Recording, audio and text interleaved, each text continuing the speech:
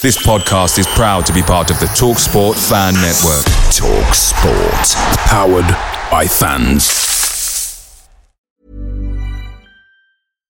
This podcast is brought to you by eHarmony, the dating app to find someone you can be yourself with. Why doesn't eHarmony allow copy and paste in first messages?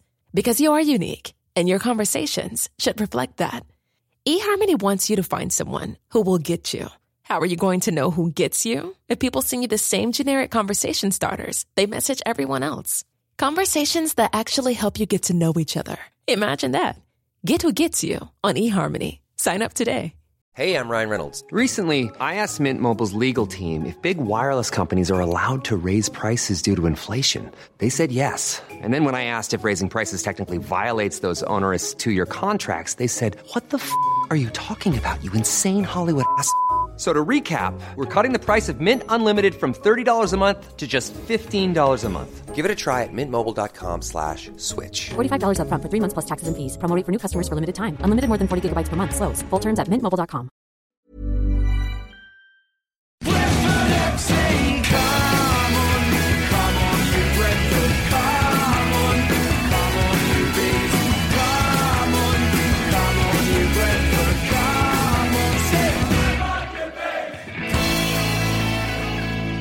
This is the besotted Pride of West London podcast, and I'm coming to you from the virtual joint. Oh, hold on a second, I've got that completely wrong, haven't I? I'm so used to saying it. I'm not in the virtual joint at all. I'm actually in the Real Boozer. On the day that the lockdown has finished, I have got a pint. Okay, it's got alcohol in it, but it's still a pint of beer in front of me. I've got my chums in front of me. They're not virtually. I've got my computer here, I've got a substantial meal, I've got microphone, I've got all sorts of stuff. There's people around me chatting and having a good time. My name's Billy Grant and I feel very happy and at home now as I am out on the town, gallivanting, waiting for the game on Saturday as it goes. And my chums are in the house. Laney man, how are you doing? I'm good. I am actually excited that I'm in a pub, outside a pub because you're not in my bubble. But I am drinking a pint of London Pride, and I have a substantial meal in front of me. And it's the simple pleasures.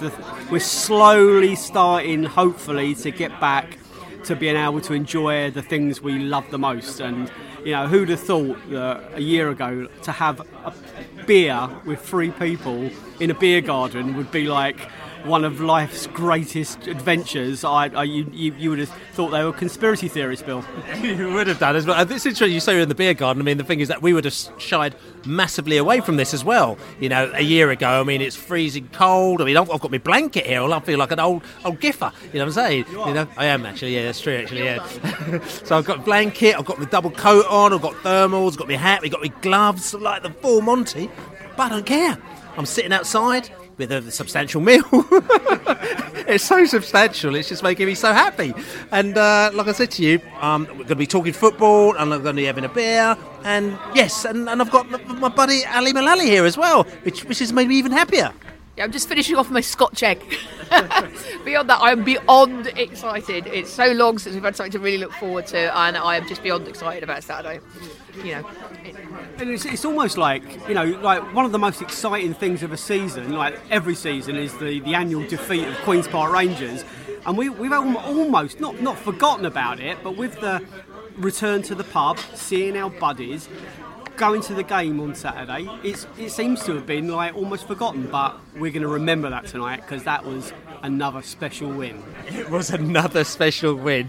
I think it was sort of 10 out of 10 or something like that. It was sort of 10. It's just too many for us to know. 11, Ali knows, it is. Fans that were in there. That's right, there was at least 200 fans in there as well. And like I said to you, we're also getting ready because we're going to be talking about this a little bit later because there's some very exciting news that has happened this week. And it's something that, if it was announced again a year ago, we would have poo-pahed it. Lots of people would have poo-pahed it going, what the hell are you talking about? This sounds absolute nonsense. Fans are being allowed back into the stadium.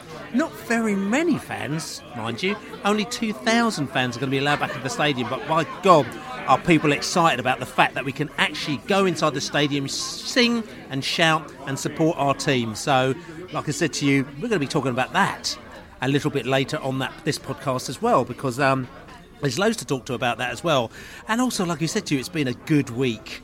We've had a couple of very good wins. We've beaten QPR this week, and we've beaten we've beaten Rotherham this week as well, and we've got Blackburn coming in. So I'm not getting ahead of myself here at all, because it could all go horribly wrong by Saturday. So we're going to be talking about those victories that we had this week as well, just to make this week extra special. Tell you something, like I said to you, just pulling it back a little bit here. I mean, I know that I'm sounding really excited, but it is amazing, and we were just chatting about this earlier, how the kind of almost like things that are, not saying they're not important, but they're slightly menial things, how actually have just increased in importance, particularly over the last 8 or 9 or 10 months. And I think a lot of this has come from there not being a light at the end of the tunnel, and all of a sudden it's like there seems to be a little bit of crack in the end of the tunnel for various reasons, which we might even talk about here now. And as soon as that crack becomes in that tunnel, it makes you sort of appreciate things that you might not have appreciated. You start doing things. We've done so many things that we wouldn't have normally done before, haven't we? No, like sitting out here freezing our proverbials off. We wouldn't have been doing that in December, would we? No, it's too much good news for 1 week, really. I don't think we're used to this much good news, are we? But Lainey, you were talking about this as well. How you. Listen, this is early in the podcast, and I don't want to sort of kind of get into reminiscent mode and getting into philosophical mode, but it's almost like, you start to take a lot of things, stop taking things for granted and actually start to appreciate a lot of things, isn't it? Yeah, I know. I've been really good in lockdown. I've sort of abided by the rules, and I've kind of shrunk my life into what I'm allowed to do, and I've travelled abroad when I was able to do that, and with the corridors and what have you. So I don't feel like I've locked myself away, but the things I derive the most pleasure from are going to football with my mates, and that's just not been possible. So being one of the 2000s invited back on Saturday, it meant more to me than I thought, if I'm honest with you, because I actually thought I could take it or leave it. I've not been to a game, contrary to public, contrary to some idiots, spreading nonsense. But I've not been to one game since the Sheffield Wednesday game. I've not been interested necessarily in calling in any kind of preferential anything. So I've waited my turn like everyone else, and I've got in because I've got enough points and season ticket longevity. So I didn't think I'd be really excited, because I was like a bit take it or leave it. I'd be happy just to wait a bit longer, if I'm honest with you, until the stadium was more open, until I can go there when there was 10,000, 15,000, 17,000. That's when it's going to feel like going to football again. But when I got the email, I literally skipped around my bedroom, and it was an involuntary kind of show of emotion and relief, I guess. And I'm sure there's a lot of Brentford fans out there that shared that. And obviously there's going to be some that are frustrated that they're not going to go on Saturday. But I thought what's really good is that the club seems to have offered almost everyone something. So if you don't go on Saturday, you know really when you might be going. And I think it shows that we'll go on rotation. So my turn may not come around again for quite a while, and I'm cool with that. I think everyone's deserves their place. No one's really more loyal than anyone else. It's just the way the system's been stacked this time. So I'm delighted I'm going to be there. It's going to be weird, if I'm honest with you. I just don't know how I'm going to feel on the day, but I'll see it. I'll see what happens.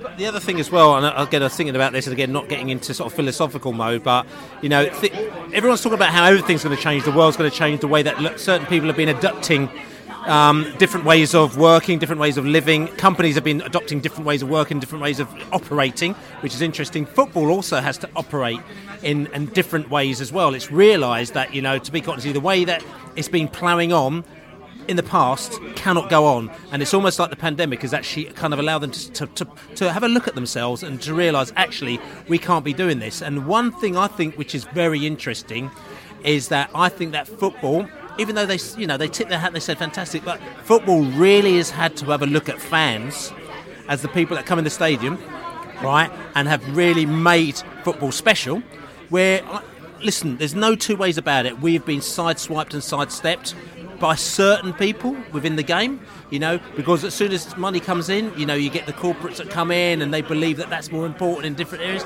And the fact is that I've seen it, all over the place, from our club to the FA to everywhere else like that. It's, and people say money changes everything. Oh yeah, and it sounds like conspiracy theorist. I'm not being conspiracy theorist as well, because I'm not in that mode. I'm actually in a very good mood. But what I'm just saying, and I'm coming back to the fact that this has been a scenario where football fans, because you've got a limited amount of financial power compared to these corporate companies who may come in, and you can see the priority that they do have.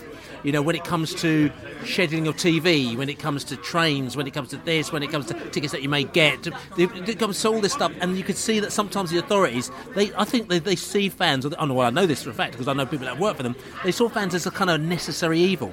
Things that go there, which it kind of makes the game look good sometimes when they're singing, but on other times they're a right pain in the arse. Oh my God, we can do without them. But I think the last 8 or 9 months has really driven home how important fans are to football.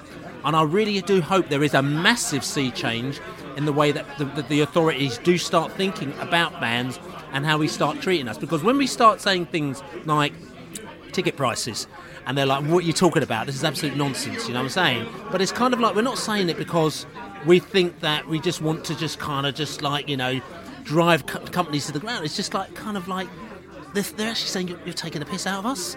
So listen to us and let's try and reach a bit of a compromise. And I'm hoping that instead of them thinking, listen, we need to think about number one, where what we'll do is that we'll pay players and agents and blah, blah, blah, and everyone just much more money, and then we'll get money from other areas and we'll talk about you later. Hopefully there'll be more of a collaborative effort from everybody to think, actually, we need to start listening to all the stakeholders in football, not just the ones who have got more power because they've got more money. Yeah, I hope you're right. We'll have to see, Bill. In the same way that you hope that we all come out of this as a more together kind of caring society. In the midst of the clapping for the NHS, when everyone was in it together, there seemed to be where we were all kind of like unified. But we'll just see. I'm a little bit more cynical. I think in the heat of the moment, everyone shares the common greater good. But once we got back to capacity grounds again, and the temptation is to take us for granted, they probably will again.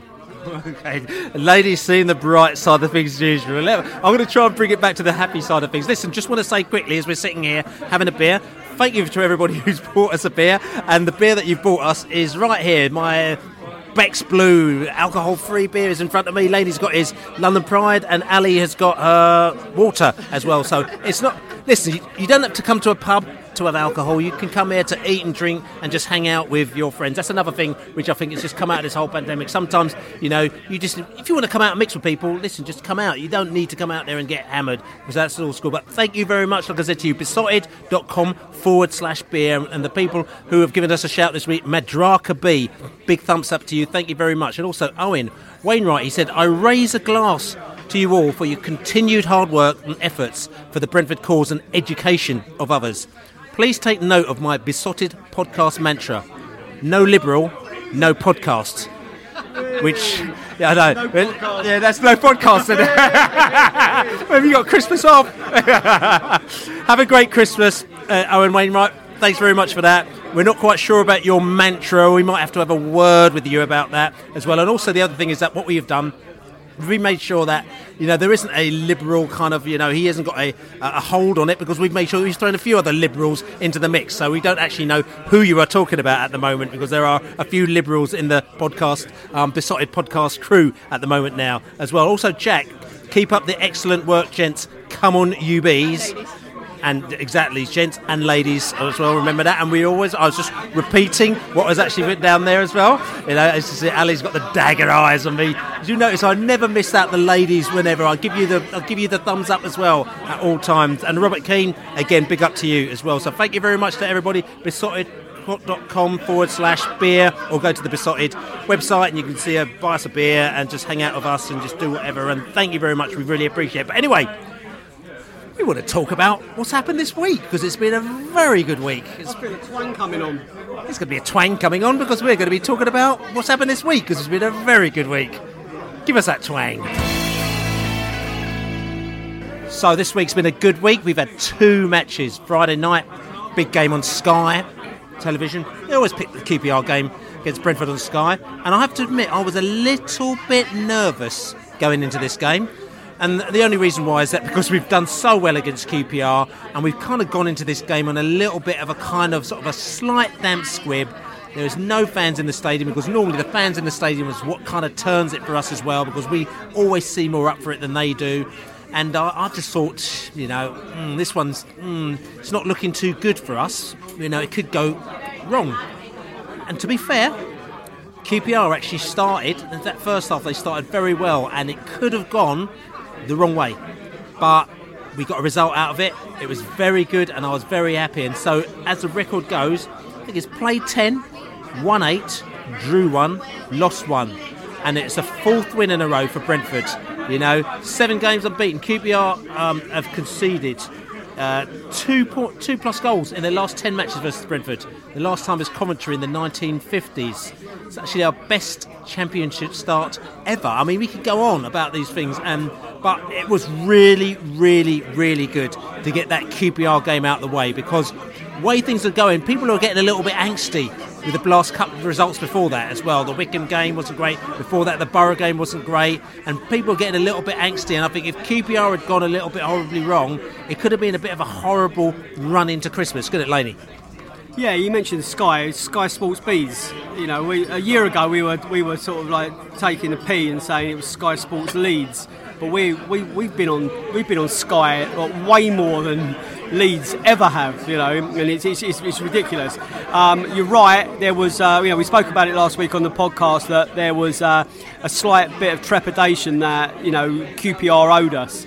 But it was a cracking West London derby. Fair play to Rangers. Credit where credit's due. Thought they were that's the best QPR team we've come up against probably in the Championship. Wolves is putting together a very good attacking team there. Still can't defend for toffee, but Brentford deserved that win. I think we matched them sort of like blow for blow.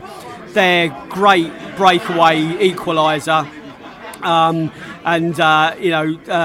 Tony, I thought he's the goal he scored that was disallowed. I thought he was onside. You can't claim VAR if we haven't got VAR. I think he was level. It was millimetres, but if the linesman was wrong to flag that for offside. So I'm saying that's a 3-1 victory to Brentford. Probably should have been. Mads Beck, margins again. We might have got away with him staying on the pitch. It certainly was outside the area. The last man situation, on another day it's going to go against us, I'm sure. And they got the man sent off. But I think overall we fully deserved the win. To hear the kind of salty nonsense from Warburton afterwards, I don't think it really did him many favours. I don't think. We've all got a soft spot for Warbs, and we'll always be thankful for the role he played, central role in getting us out of League One into the Championship, where we've just grown and thrived and flourished. There's no point in going over old ground. We don't want to go talk about the falling out and the sackings and all that stuff. But since he's left Griffin Park, he came back with Nottingham Forest and beat us, and we were pretty gracious in that they deserved to win that on the day. And since the games we've been playing since it's been at QPR, we've wiped the floor with them. I honestly think that's probably QPR. They look a decent team. They raised their game for their cup final, obviously. Yes, they do. And Ali, just talking about the cup final, the first half, QPR were actually looking quite dangerous, and they were giving us a load of problems, didn't they? But then we just flipped it up in the second half, and Thomas Frank, I don't know if people have given him, credit for what he did at half-time, because what he did at half-time was actually quite brave, wasn't it? Yeah, I mean, we were all watching the first half, and it was Bright Samuel was, looked really dangerous. They looked really dangerous. I do think we dodged a bullet with Mads Beck not getting sent off. And at half time, we were all going, oh no, we need to make changes. And I said, we need to bring Pontus on. And then Pontus comes on, we get great. And then it was like, okay, Dalsgaard's gone off. And then it's we're playing 5 at the back or 3-5-2. This never works. And it's just sort of like, I think there's very few people who thought that not so much the changes in personnel, but the change in formation was going to work, because it doesn't generally work for us.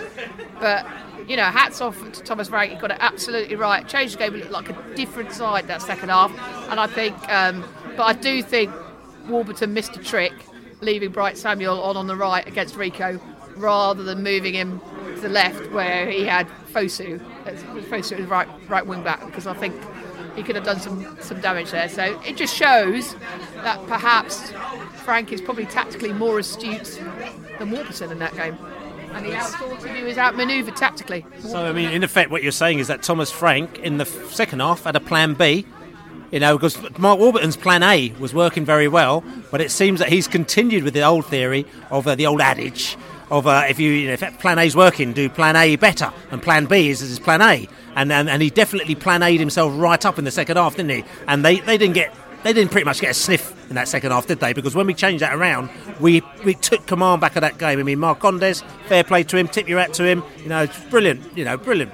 And it was also a very brave move, considering that he has been one of our most influential players this season, to take Josh De Silva off, who wasn't performing, and I was doing a bit of a judgy from whatever season it was, trying to do everything himself and not happening. I don't like, he's been fantastic for us this season, but every player has games when they're not on form, and I think it was quite a brave move to take him off, as well as to change the formation, but it worked a treat.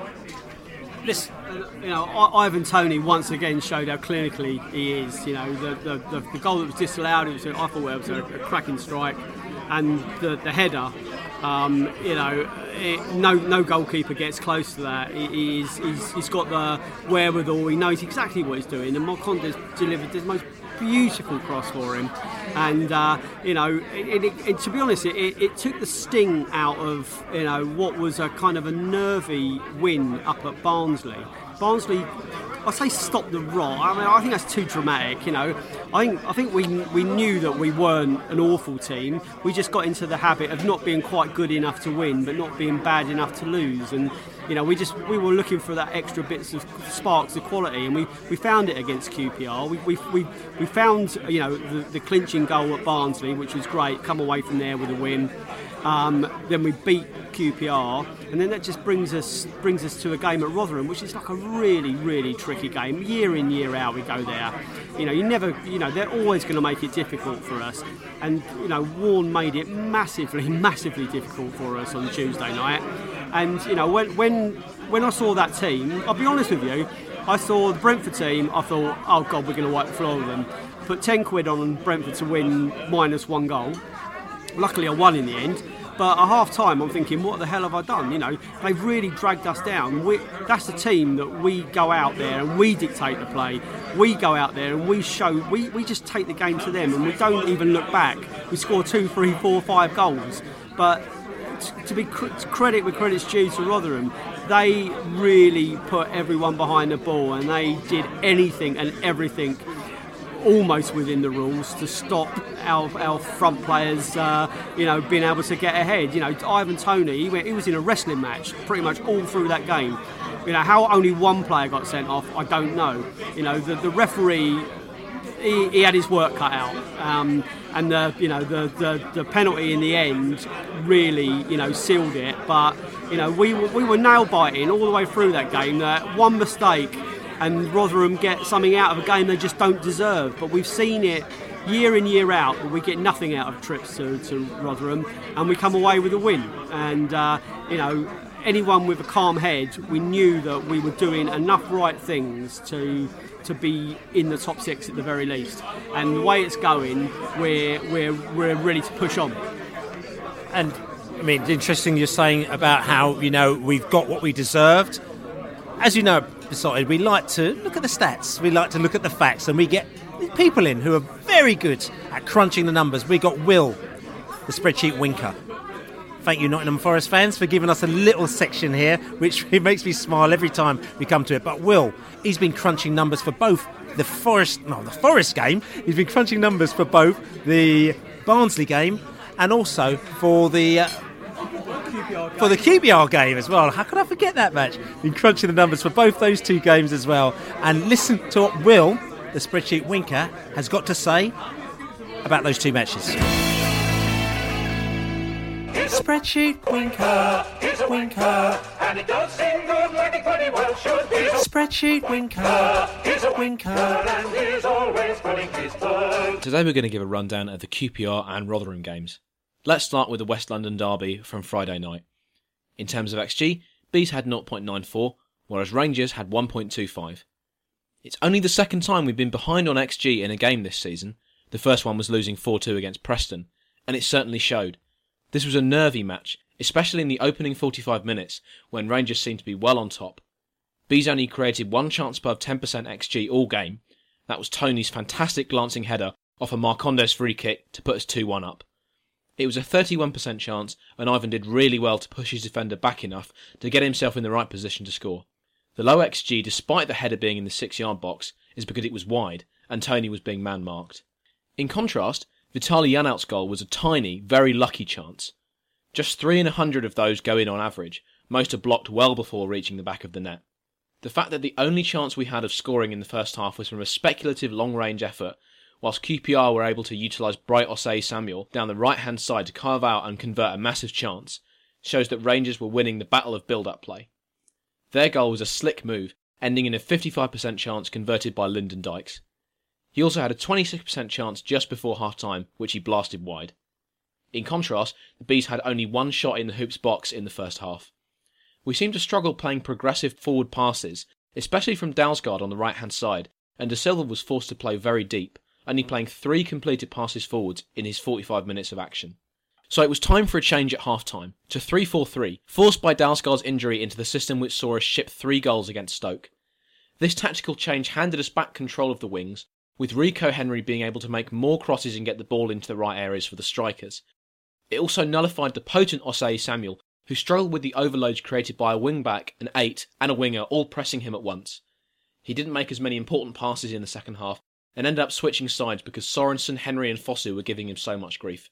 All in all, a nervy game, but I was very pleased to see the Bees come away with the 3 points. Let's now have a look at the Rotherham game. In terms of XG, Bees made 1.55 and Rotherham had 0.51. Especially in the second half, this was a dominant performance from the Bees in both defence and attack. They limited Rotherham to only one shot above 10%, Lindsay's shot from the edge of the area on 15 minutes which racked up 0.12 XG and then was cleared over the bar by Ivan Toney, and one attempt in the whole of the second half. Bees on the other hand created 2 massive chances and scored from both of them, Force's excellent 57th minute shot from an Ivan Toney dragback, and then Ivan's 82nd minute penalty, which was won by Canos after he was cynically pulled down by Miller. The interesting tactical talking point from this game was Fosu's stint at right wing back, deputising for the injured Dalsgaard. They are very different players. Fosu is much more attacking minded, and his average position was much further into the middle third than Dalsgaard's against QPR, where he sat just in front of the centre-backs. Fosu actually pushed further forward on average than Rico Henry did, according to his heat map. He had a higher percentage of his passes in the Rotherham half than Dalsgaard in his half on Friday, suggesting he opened up the right wing as an area for progressive development more than the older Dane is probably able to. The fact that we didn't concede a single attempt above 0.12 XG also suggests that despite Fosu being more attacking, we were not left exposed down the right-hand side for Rotherham to create chances. And credit there should be given to Janssen at right centre-back. Janelt and De Silva were interesting to watch in this one. Vitaly plays a very different game to Christian Norgard in the pivot position.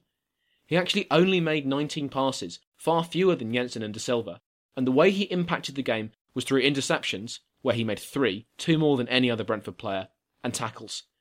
Rather than using him as a passer who develops offensive moves, he seems to be more of a classic defensive midfield enforcer, breaking up opposition play incredibly efficiently. And then there's the conundrum of Brian Mbeumo's season. Is he having a poor run of form compared to last year, when he scored 16 and assisted 6? Not really, since he has 5 assists so far this term, and is our biggest provider of key passes at 1.4 per game. Just because he's not found the luck needed to curl one in after cutting inside on his left foot doesn't mean he's a one-season wonder. We should also remember that he was playing in a front three with two of the best and most intelligent players ever to wear a Beast shirt in Watkins and Benrahma. The rotation and overlaps which they had last season will have helped Brian's game massively. I think a goal will give him a world of confidence, and I, for one, back Frank, keeping him in the starting 11. But overall, a very dominant performance in South Yorkshire, and we return to New Griffin Park on Saturday for the first game with fans. Now, my girlfriend's a massive Rovers fan, so I'm not necessarily looking forward to this one, but I hope the Bees come away with 3 points. You Reds! So yes, that was Will, the spreadsheet winker. And really interesting. I mean, he was talking about a number of things here as well, you know. Fosu at right wing back or left wing. I mean, that is the kind of toss-up, because the fact is that when Fosu's been playing up front, has he been effective, or has he been more effective as he's moved back into this role? I mean, I don't know what your thoughts are, Ali. It's a difficult one, isn't it? I mean, we haven't really found somebody on the left yet, have we? I mean, we're trying to play a right-footed player on there, and Sergi, that doesn't quite work. Fosu's done pretty well on the left, but then I didn't think first half he was great at right wing back last night, but second half, where he'd obviously been told to push up a lot more, I thought he was fantastic. And possibly there's an argument to say that Force, although he's out of position and come off the wing and come in and scored, has possibly done better than anybody else out on the left. So it's a difficult. It depends how long Dalsgaard is injured for. But I think you've got a choice there. You can go for either Fosu or Canos at right wing back. Is he more effective right wing back or on the left? I think he was probably more effective right wing back when he pushed up, because he was played quite high in the second half. Okay, but what I'm going to say, and I'm just not going to interrupt you, because it's interesting, because I could see with your eyes and the passion in your eyes and your face, and it's almost like question mark in there. It's almost like you're trying to find the excuse and trying to find the answer. And I'm just wondering, in effect, are you saying that we are kind of slightly compromising and making do with what we had, not putting these players down or anything like that? Because, listen, we know that we've had Saïd Benrahma, and he was absolutely brilliant, and you can't necessarily replace him, but it seems like almost like what you're saying is that what we've got there, we're kind of getting through, but it isn't quite what we want, and we really, there is something that we really need. Yeah, I don't think you can blame any of, Canos, Fosu for not being Benrahma. None of them are Benrahma, and it's a difficult act to follow. I think that's part of the issue. We're used to seeing Saïd out there doing his stuff, and nobody else is Saïd. But I would have to want to make that decision, and I think there's a couple of players. I think they're doing all right. I don't think Fosu's done disastrously on the left, but I think he was probably more effective as right wing back for me. See, last night we basically forced two players into positions that probably, arguably, we shouldn't really been playing them there. So you're talking about Rotherham? Yeah, Rotherham. Yeah. So like Force and Forsu.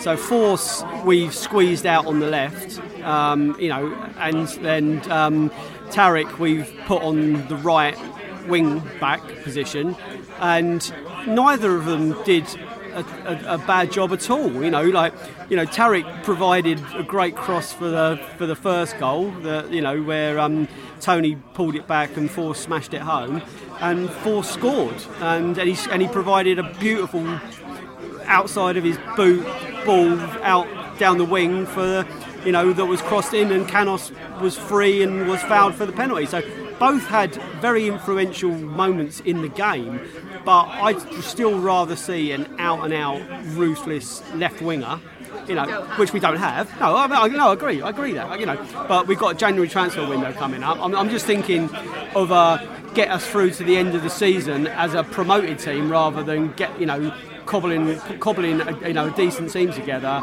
week on week. And I would have, Dalsgaard would have started if he was fit. So Tariq probably misses out there. Neither of them deserve to be left out, but we only have 11 players on the pitch. The Allard always says if we have 12 players, then we're laughing. We've got room for everyone, but we haven't. And I don't think we want to be looking at going 4-4-2. I think the best, most attractive, most devastating football we've seen is under the current setup. I don't want to see us changing the way we play. And Force scores a load of goals and Tony scores a load of goals, but they're scoring loads of goals in substitute appearances as well. That's going to continue. We create so many good chances that if we rotate during the 90 minutes as well as week on week in the matches, those players are going to could get 20 goals apiece each, and one of them is a sub. So, I'm saying there's massive plus points here. I still think we're spluttering. The first half, I said we should be wiping the floor with Rotherham. We struggled. They really did ask questions of us. We shouldn't have been in that situation. We were making passes when there was opposition players right in front of us. They're not invisible men. They were trying to play as if they weren't there. But to be fair, I've listened to other teams as well. I was talking to Coventry. I know that Coventry are low down, but Coventry know them, Rotherham as well from last season. They're playing them at the weekend, and the Coventry fans have said, we struggle with the Rotherham press. They're very good at doing that. That's one thing that they, if you look at that. So it's going to be hard for not only us but other teams as well. But just coming back to this, it's interesting you say this as well. Coming back to where Brentford are at the moment now, with 15 games in, we got 26 points. We're 4th place. Last season, 15 games in, we had 21 points. We were in 13th place. We're at the best position that we have been in this division. So we got sort of kind of people thinking, we're not that good, even pundits and everything like that. The first thing they come up to you go, Brentford, they're not doing so well this season. I'm thinking, well, the thing is that maybe because we're not playing the flair football that you thought, we're not doing as well, but we are defensively tight. We haven't let in goals for ages. We haven't let in goals for ages, and also the other thing is that we haven't got the kind of the Ollie Watkins doing his thing and the Syed Ben Rama doing his thing, but still, we've got the second highest goal difference in the league. We're scoring goals. We've got the highest goal scorer in the league. We are doing something right, but interestingly, everyone keeps talking about our left winger and the fact that it's not effective enough. Now, what will happen in January if we get somebody that smashes that left wing up, and we got those players to come off the bench? I'm happy now because I was in the pub drinking with my buddies and everything like that. But also thinking about that, I'm also very happy because the thing is, if we get that right, and we're quite good at getting things like that right, Brentford know that's what we need. And if they got somebody out there telling something, we might even have to pay a little bit more money for him because it's January, but we know it's going to get us over the line. We could be on and clear in the new year. Yeah, and it's also equally it's about the right wing as well. Brian Mbeumo's not exactly been on his well-beaten form so far this season. Tariq Fosu needs to learn how to take a throw in. There are we aren't faultless anywhere on this pitch, and it's not about calling players out, As we've said year in, year out, we have to learn that no one wins the league in October, November or December. The league is settled at the end of the season, and Leeds did, didn't they? Yeah, well, no, but they didn't, did they? They still almost threw it away. So is it a 9-month season anymore? I don't know. Whatever it is, we aren't going to wrap it up. And we can't be expected. We are still getting better, but we are in an amazing position. We're only a couple of points outside the top 2. We're a couple of wins away from being top. And this is in a season where there are some people calling from Thomas Franks' head. It's crazy. Right, so listen, and I thought there's another interesting point here as well, which I want to talk about, and it's one of Ali's pet subjects as well. She absolutely loves this, and it's interestingly, I'm just talking about this QPR game, as Will the Winker said, we lost the XG battle with QPR, but we won the game. QPR had a better XG than we did in that match, but we actually won the game, which is very un-Brentford, because normally we go into games absolutely smashing the XG, but actually don't get the goals. But this time, there was a little bit of kind of, maybe defensively we're a little bit secure as well, but also a little bit of luck in Brentford's favour in the fact that he actually came out of that game with a couple of points. Now, I know what you say, Ali, the whole time. It's all about getting goals in the back of the net and not work this XG stuff. But in a way, you can also see how this does benefit, especially the people in charge, because it makes them not panic, I think, sometimes, and I think that I love it, and I think it's really great. But did you think that was interesting? Yeah, I mean, it was what was interesting watching on Sky last night is before the game they put up a stat that actually Brentford are top of the XG charts for the Championship. And Sam Saunders then said, yeah, it's great, but that's not what it's all about. So I think there is the perception that sometimes, and I'm guilty of it as well, all we care about is XG, and it isn't. Of course it isn't. And it is good. And what you always say that the teams that go on to win the league, get promoted, are usually the ones who can pull a result out of the bag when it's not going their way. And I think generally over the last few seasons, we haven't done that. You know, you think back to the Barnsley game, the Stoke game at the end of last season. Things aren't quite going our way, we can't pull it out of the bag. Even though we create loads of chances. And we weren't even creating chances, but that many chances. And QPR, watching as a neutral, you would have said QPR were probably the better team for large portions of that game, especially in the first half. But we pulled it out of the bag. We turned it round and we pulled it out of the bag despite having a lower XG. And that is something, whereas we want our X, obviously you want your XG to be higher, but you want to be able to pull it out of the bag when you're not there as well. And I think that's something that impressed me most, was a game that wasn't really going our way. We managed to get a result, probably against the run of play, to be fair. To be fair, and I will say to you, the XGs though they were quite similar. QPR was slightly more than what we had, and also they got most of theirs in the first half. In the second half, we couldn't be shut out, so they didn't get the goal, and that's the score. But just coming back to this XG thing, and it's interesting because I saw that as well when Sky put that up on the screen as well, which I thought was interesting. But the question I'm going to ask you, because I know that sometimes you feel kind of two minds about this. What would you rather be? Would you rather be, top of that XG chart, or would you rather be number 14 or 16? Well, it depends what the payoff is. If I'm 14 or 16 in XG charts and top of the actual league... No, forget about... forget about... No, there's not two. There's only one question. What would you rather be? Number one in the XG chart, or number 14 or 16? Well, it's got to be number one. Even if you don't believe that you should put everything on XG... You've got to take other factors into account, and it shouldn't be all about XG. It should be, as we have discovered this season, it should also be about not conceding goals. There's XG against as well. And yeah, I know, but do you know what I mean? Bill, I think you're kind of like falling into the trap that you accuse of others of using. XG is supposed to be a metric that's based over like a sequence of matches, not one-off games. And I think people only highlight XG. That the table went up to be kind of poo-pooed. It's like, Brentford are top of the XG, but they're not. Discuss. It's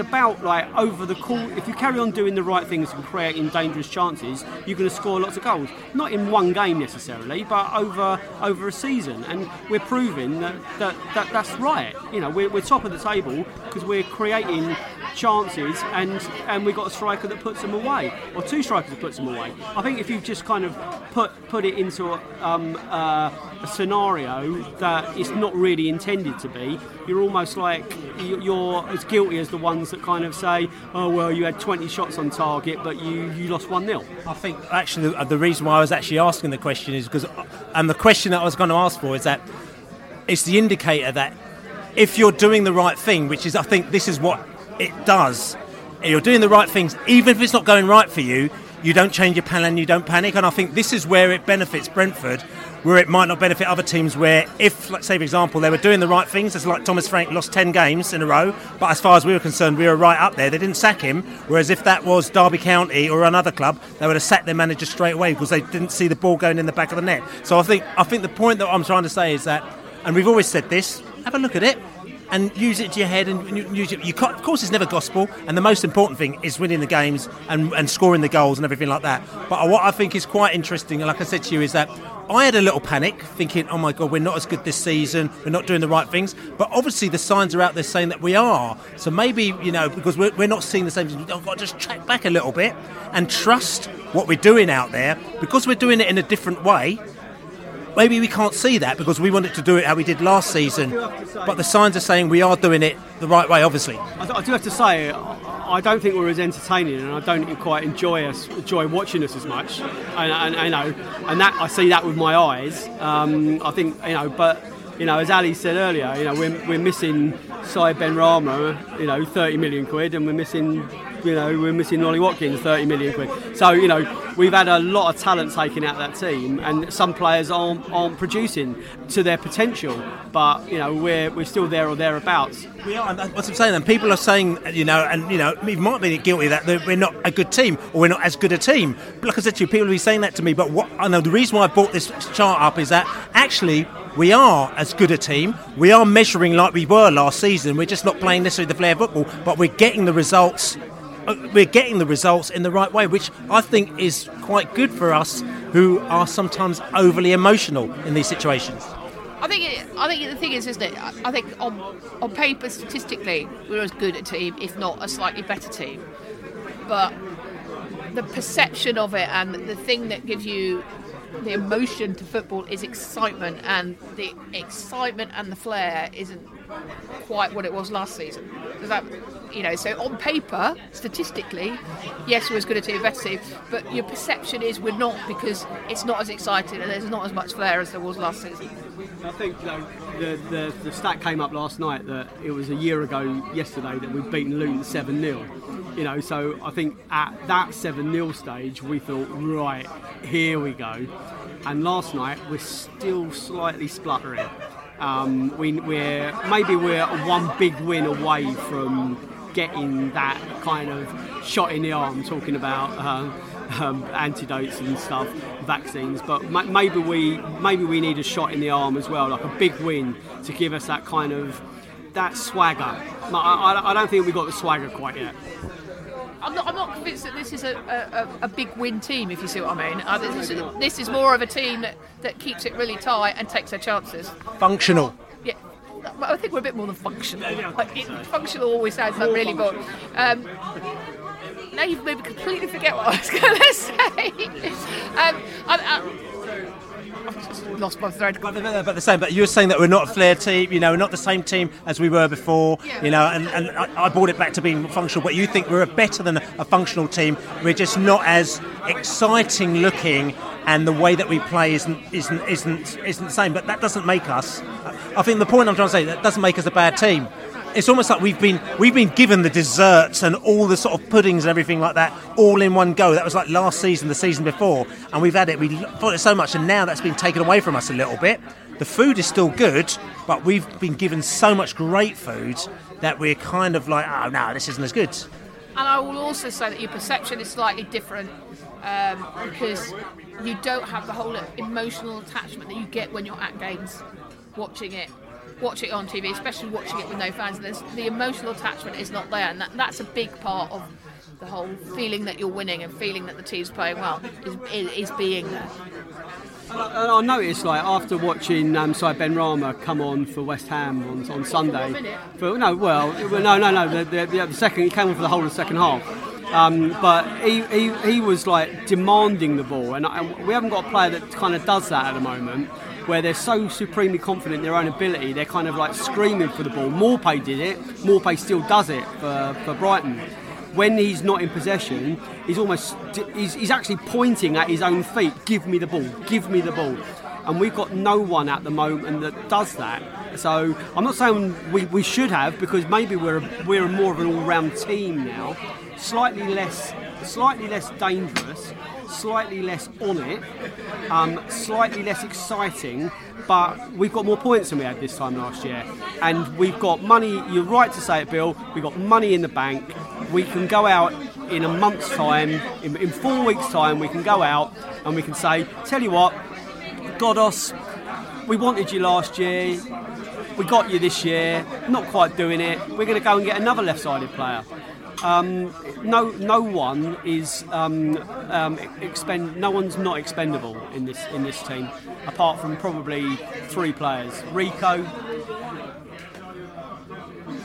Raya, Tony, and Force. But Norgard, 4. Norgard. We've now got Janelt. Janelt, what a signing, mate. I think as well, coming back to the whole flair excitement thing, I think the perception is slightly different because of the different type of centre forward Tony is to Watkins. Watkins would make those runs from deep, and he'd sometimes cut in, and he's a very different type of centre forward to Tony. But Tony is more clinical. I would love to see a stat comparing Watkins and Tony's rate of goals per chances, because I think Watkins missed a lot more than Tony does. And interesting, and talking about sort of goals per chance as well, Marcus Forss. Marcus Forss has scored 5 goals in 278 minutes. That's a goal every 56 minutes, so it's a goal in just under an hour. It was a goal every half an hour a couple of weeks ago. Yeah, that's right, remember, just get rid of him. Yeah, that's right. So anyway, this is all good, but listen to you. The pub's really buzzing inside here as well. I feel really good that people are coming out and obviously just want to get out and just enjoy themselves. So, like I said, so it's a right good buzz inside here. Laney? Sorry, 5, Pinnock. He's going to be up to 12 by the end of this podcast as well. But anyway, listen, we need to speak, or we need to listen to a few more stats and facts. We've got JB, who's going to be giving us a little bit of info. I think he's talking about Harry Curtis and all sorts of stuff with his funk. Jonathan Birchall with his stats and facts. Are you ready for this? I told you it was coming. Who? JB. And he's ready to stock it to you one time. Get it. Hello, Jonathan Birchall here again. Last Friday saw us maintain our 100% home win record over QPR in the Championship, making it now 6 out of 6. Probably no surprise, but it's our best record of all the opponents we've met in this league. The only others that come close are the 4 wins over Rotherham and the 3 over Aston Villa.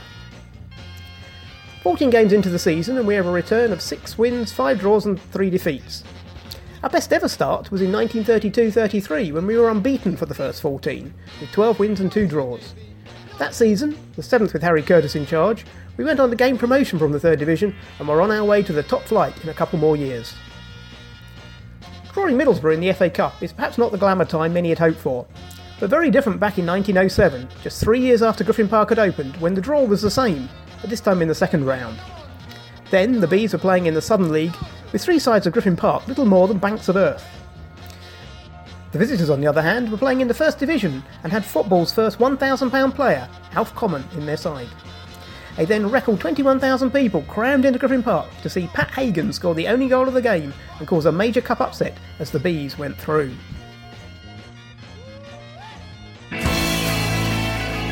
So yes, that was JB, Jonathan Birchall, talking about the Harry Curtis. Again, like I said to you, everyone's saying, and Laney, I mean, I know you've got some big Brentford books out as well, big historic books now, and then JB always likes talking about a bit of history. He's got a bit of history there saying we are the best, in effect, best start since the Harry Curtis years as well. I mean, and I know that was talked about in one of your fabulous, which I've got right here, Myriad Brentford books, which are out now apparently in the shops. Is that right? Yeah, the big book of Griffin Park is about to sell out, so if you haven't got your copy of the gold and black edition final copy, then you're probably going to miss out for Christmas.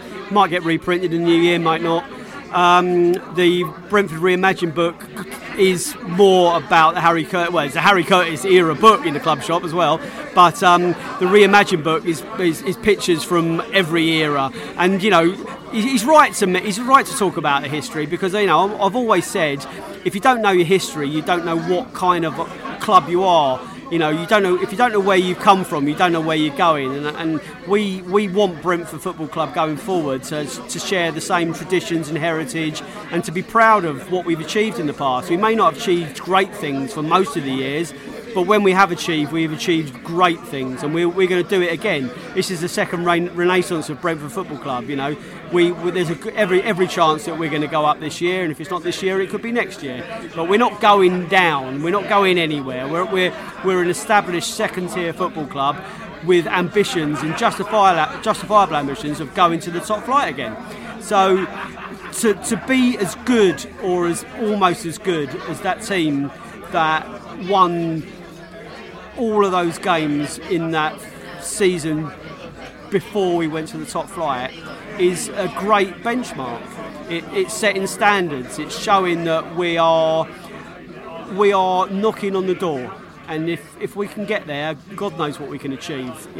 So it's all about one step at a time, though, and getting fans into the ground again is a little baby step, and I'm just delighted that we're getting our football back.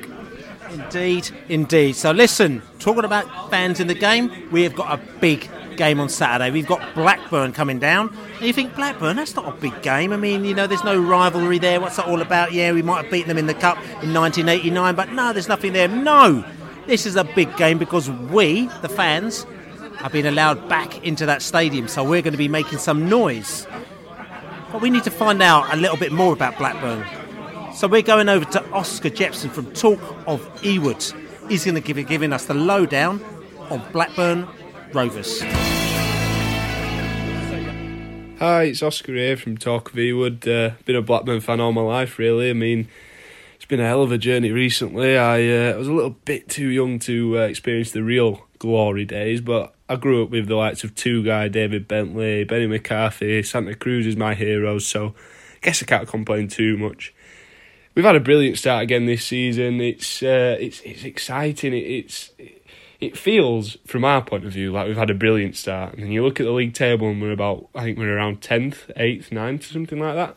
And it's like, oh, maybe not. Bit of like I feel like everyone's getting a little bit too excited, but there's a reason to be excited. There's the way we're playing, the players we've got injured is one of the big things for me. We've got arguably our two best players in Travis and Dak injured, and we're still performing the way we're performing. So, and again, the idea of we're getting a little bit too excited with the teams that we've smashed in the Derby, Coventry, Wickham.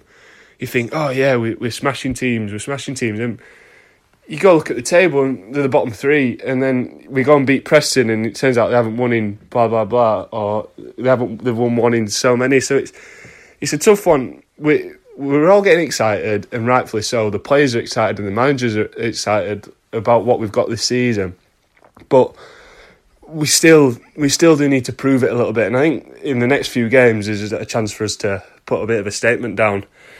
Really, especially if we can get a result, and a positive result against a side like Brentford, then people will start to look at us a bit more seriously.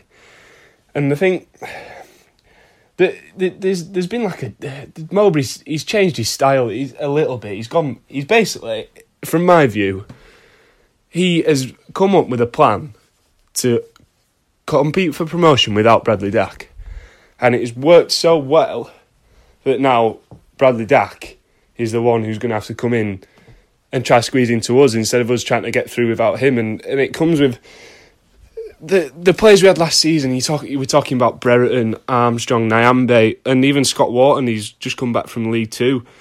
They've all grown. Like this year, they're all mature.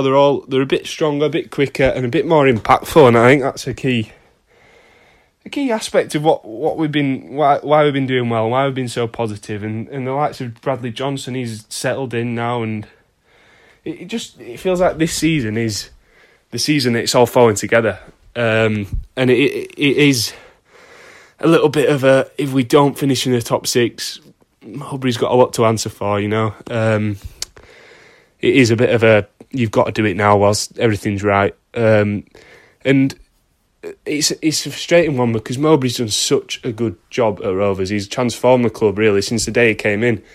And if you don't go up this season, it wouldn't surprise me to see, I won't say sacked, but fans turning against him, because this squad is the depth, the quality. It's a top six squad. And in my mind, I think we could sneak into a top two, really. Any team competing for promotion, he needs a goal scorer and he needs a goalkeeper, and we've got that in Thomas Kaminski. He's coming from Genk, I think, from Belgium anyway, and he's been a revelation really. He just feels so confident with him in goals. We've had a few keepers. I mean, David Raya, he's kicked on really well with you, I think, from what I gather, but he always had a mistake in him when he was at us. And then we had Christian Walton, he always had a little bit of a mistake in him, but then Kaminski's come in and touch wood, he's not put a foot wrong yet. He's confident on the ball. He's dominant. He talks. He collects crosses, makes worldy saves. It's been like a breath of fresh air, really. And then you've got the man Adam Armstrong up front, and he just scores goals, doesn't he? Really, he's changed this season.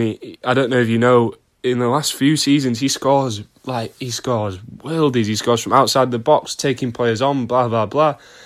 And then this season, I don't think it'd surprise me if he scored a single goal from outside the box. He's just turned into a little bit of a poacher, really. And I think that speaks volumes for the attack he has around him, with the likes of Brereton, Harvey Elliott, Joe Rothwell, Lewis Holtby and Sam Gallagher. They put things on a plate for him, and that's the key thing for us. Our attack has been really good, really fluid, and creating so many chances. And I think a player that might fit into our system really well would be Ivan Toney. He'd score a couple of goals. Imagine him and Armstrong up front, Newcastle's rejects. But I really like Ivan Toney. To me, he looks like more of a complete striker than Adam Armstrong. He scores them proper number 9 goals, and Armstrong has been doing that this season, don't get me wrong, but I think Adam Armstrong's got a little bit of a different side to him, more so than Ivan Toney. So I think what I'd like to see from Ivan Toney is whether he can step it up into the Prem, because I think Armstrong, with the ability to play in a range of positions, could make that step up to the Prem with ease, really. But can Ivan Toney be the main man for a team? Armstrong could be the winger, he could be the number 10 type of thing. Can Toney be the main man? And he's shown he can this season with his step up to the Championship. So, I mean, if he keeps going, he definitely will.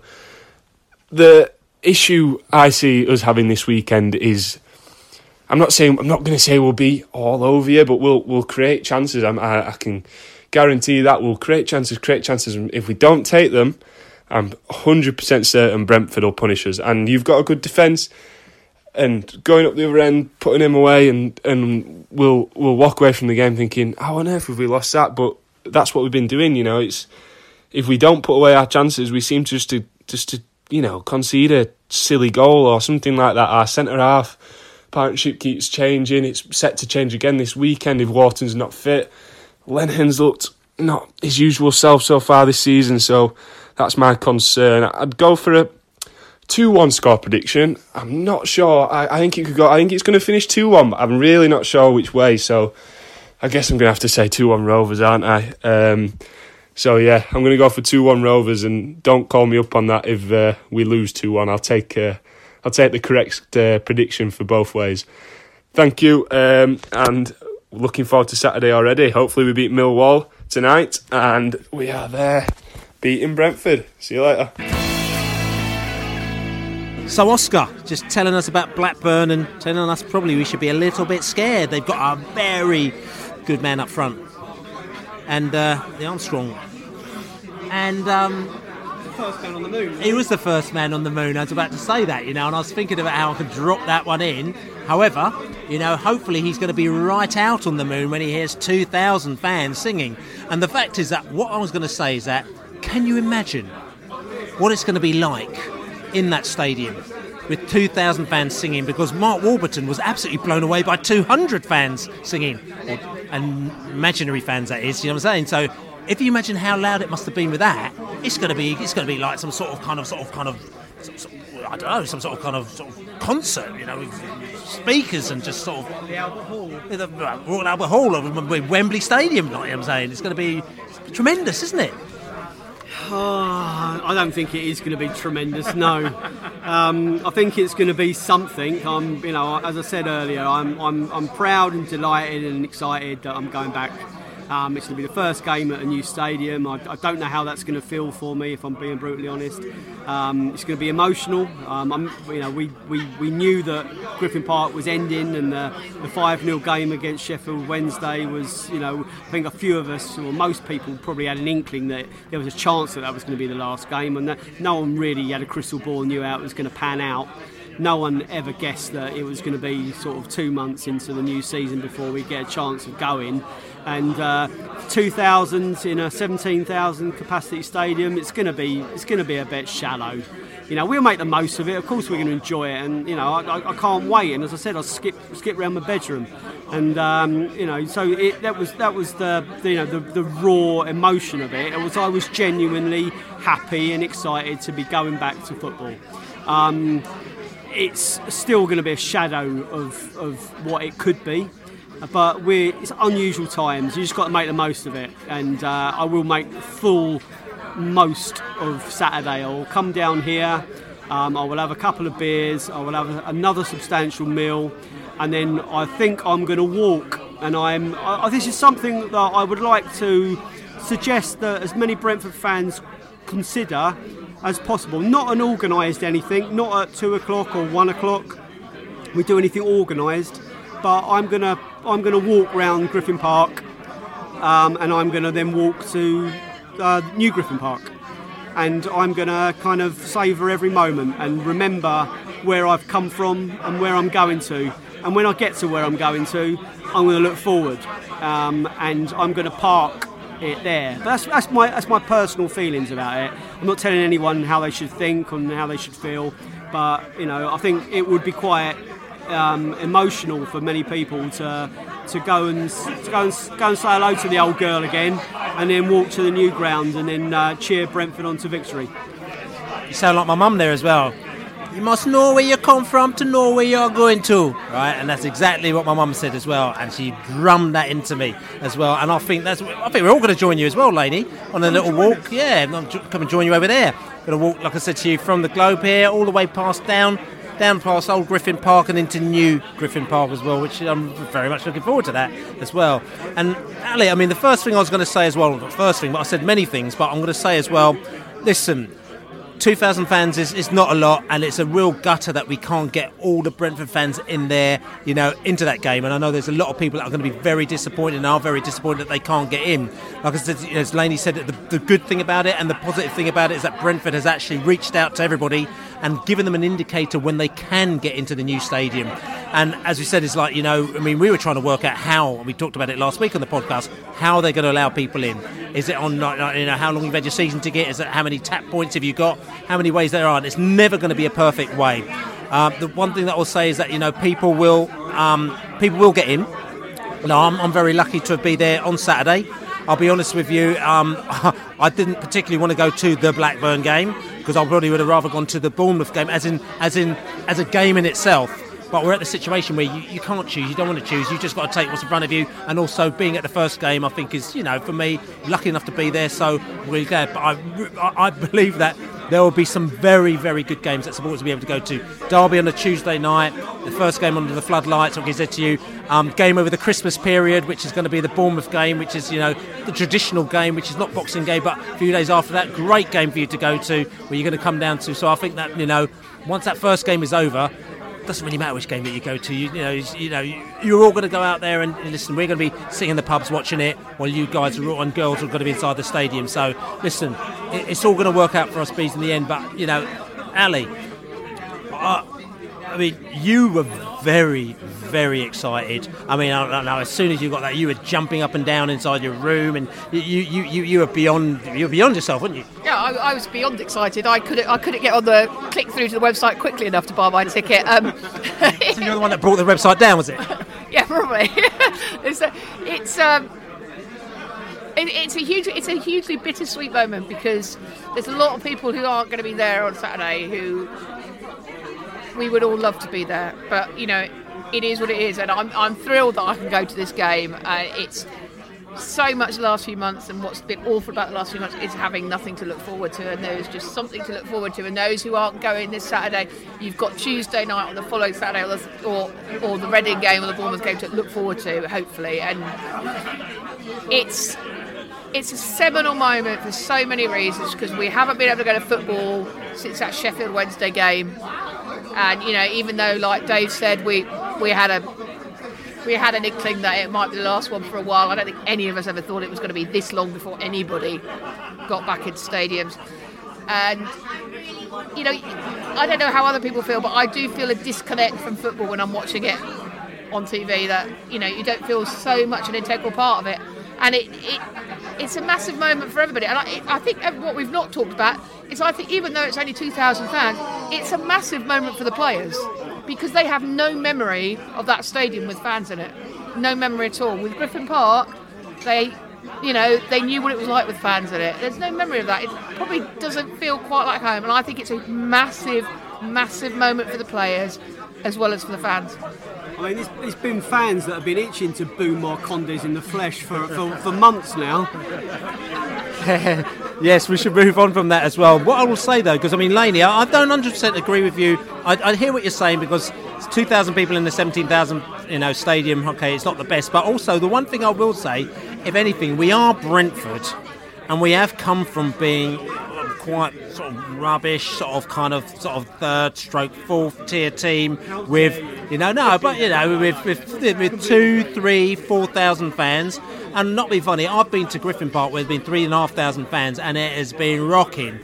Better than when you're at Griffin Park when there's 8,000 or 9,000 fans. And we kind of got into the habit of knowing how to have a party when there aren't very many people in the house. We're going to be in 2 stands. We're going to be in the north stand and the south stand. So there's got to be 1,000 each. And then you've got probably the press people and then the stewards and everyone else who also seems to be on our side as well. Even though Mark Warburton couldn't differentiate between sort of kind of press and stewards and fans. So we've got all them as well. We can actually kind of make a little bit of a racket, I reckon, on Saturday because, that's just what we do. We're used to, we're not used to actually having this sort of 10, 12,000 fan business, you know what I'm saying? So are you suggesting that the south stand takes the north stand? Is that what you're suggesting? Well, I think that, we do what we have to do.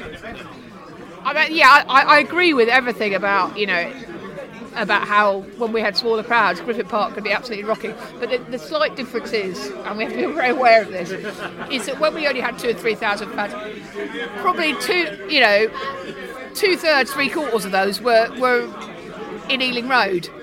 It's everybody's going to be really spaced out.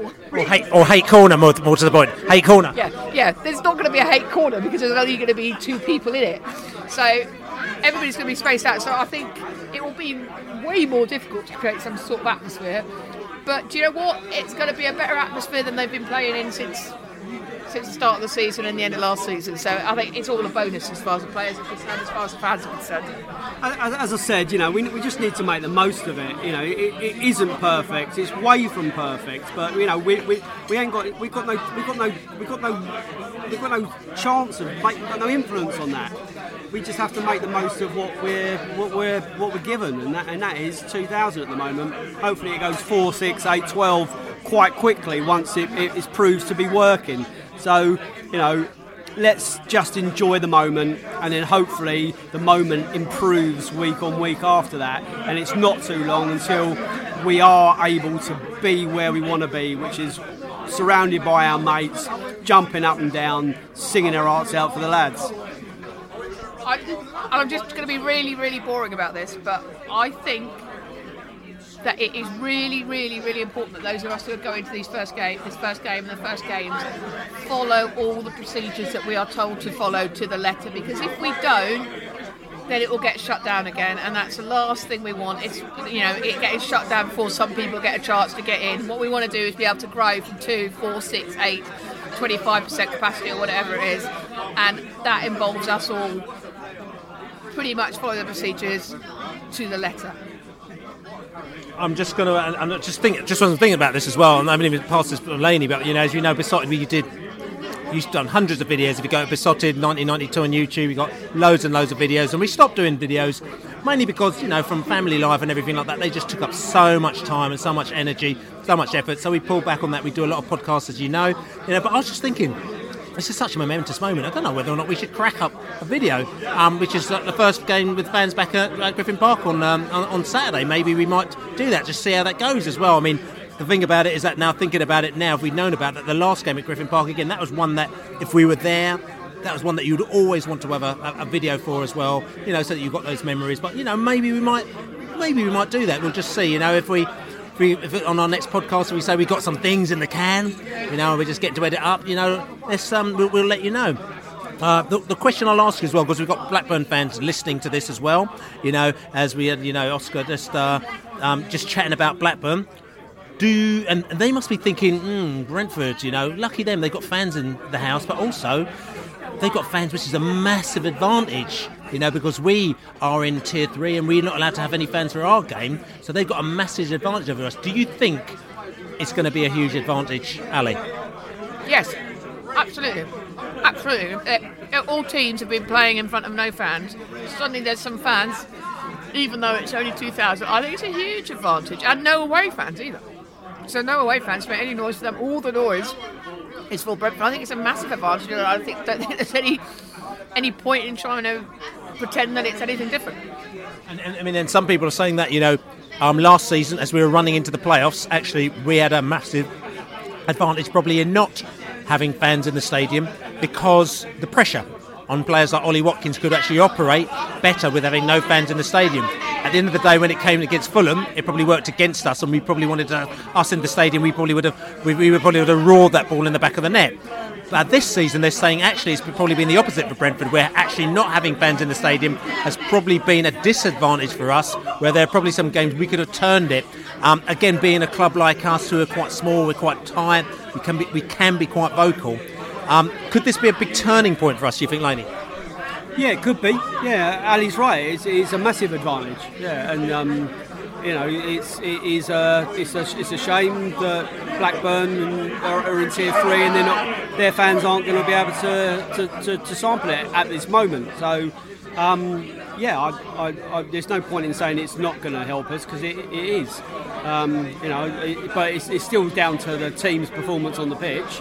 If they don't offer us anything to get excited about, it's difficult to get excited. We stand every chance though of seeing a very, very good game between two teams that are really good at attacking, and you hope it goes our way. So again, it is what it is. It's far from perfect. You just got to make the most of it. Definitely make the most of it. So listen, just going around the table, we're going to wrap this up here as well. Ali, give us a score prediction against Blackburn Rovers, who started off very well, had a little bit of a dip, but still they've got some very good players out there. It would be typical Brentford, wouldn't it? The first time that we get fans in our new stadium to lose. But I'm going to go for 2-0 Brentford. I think Tony's going to score. And I just have a feeling that Canos, with fans in the stadium, might just come off the bench and get one. Laney. I'm going for a 3-2 Brentford win, Bill. Five goals to see out Griffin Park, 5 goals to welcome the fans back, but a tighter game. I'm going to go 2-0 to the mighty Bees. Sorry, I got it right, didn't I, last week, by the way? Oh, yeah. Laney got it right, by the way. I just got to remind people about that, saying, the QPR game, so, which is good. Well, congratulations, Laney. He's done the business, yeah. Mark Warburton's happy as well. Yeah, that's right. That's right. So anyway, this is the Besotted Pride of West London podcast. What I say to you is, like, Saturday, enjoy yourself, whether you're watching the game in the stadium, at home or in the pub. Like I said to you, support your local businesses, support your local Brentford businesses. Like I said to you, interesting. One thing I was going to say, actually, just coming back to this as well. One thing that I have built up in the lockdown as well, because obviously, we've got our own little crew, but different people have been doing different things. So inside the globe here as well, we've almost had like a sort of there's like a little village of characters who turn up every week in and week out. They'll be turning out every week, and what's almost going to be a little bit sad, that's going to be broken on Saturday, because some of these characters have got tickets for the game and some of them haven't. So some of them are going to be coming to the pub here to watch the game still, I think, and others will be at the game. But what is nice is that I think the community is still coming to support. So before the match, have a few drinks together, and then whoever goes off to the game does, and then they come back again. And then the following week,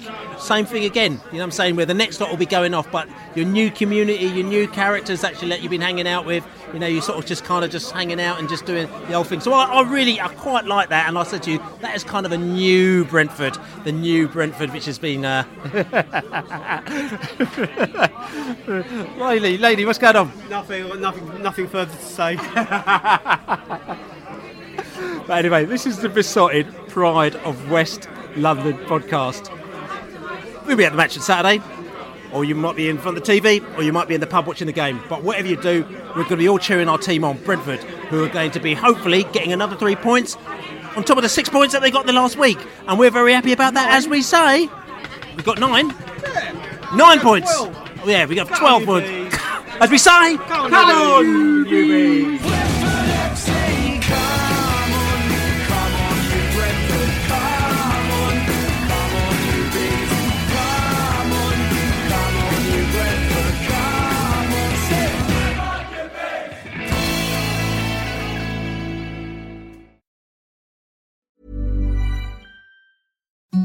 Imagine the softest sheets you've ever felt. Now imagine them getting even softer over time. That's what you'll feel with Boll & Branch's organic cotton sheets. In a recent customer survey, 96% replied that Boll & Branch sheets get softer with every wash. Start getting your best night's sleep in these sheets that get softer and softer for years to come. Try their sheets with a 30-night guarantee. Plus, get 15% off your first order at bollandbranch.com. Code BUTTERY. Exclusions apply. See site for details.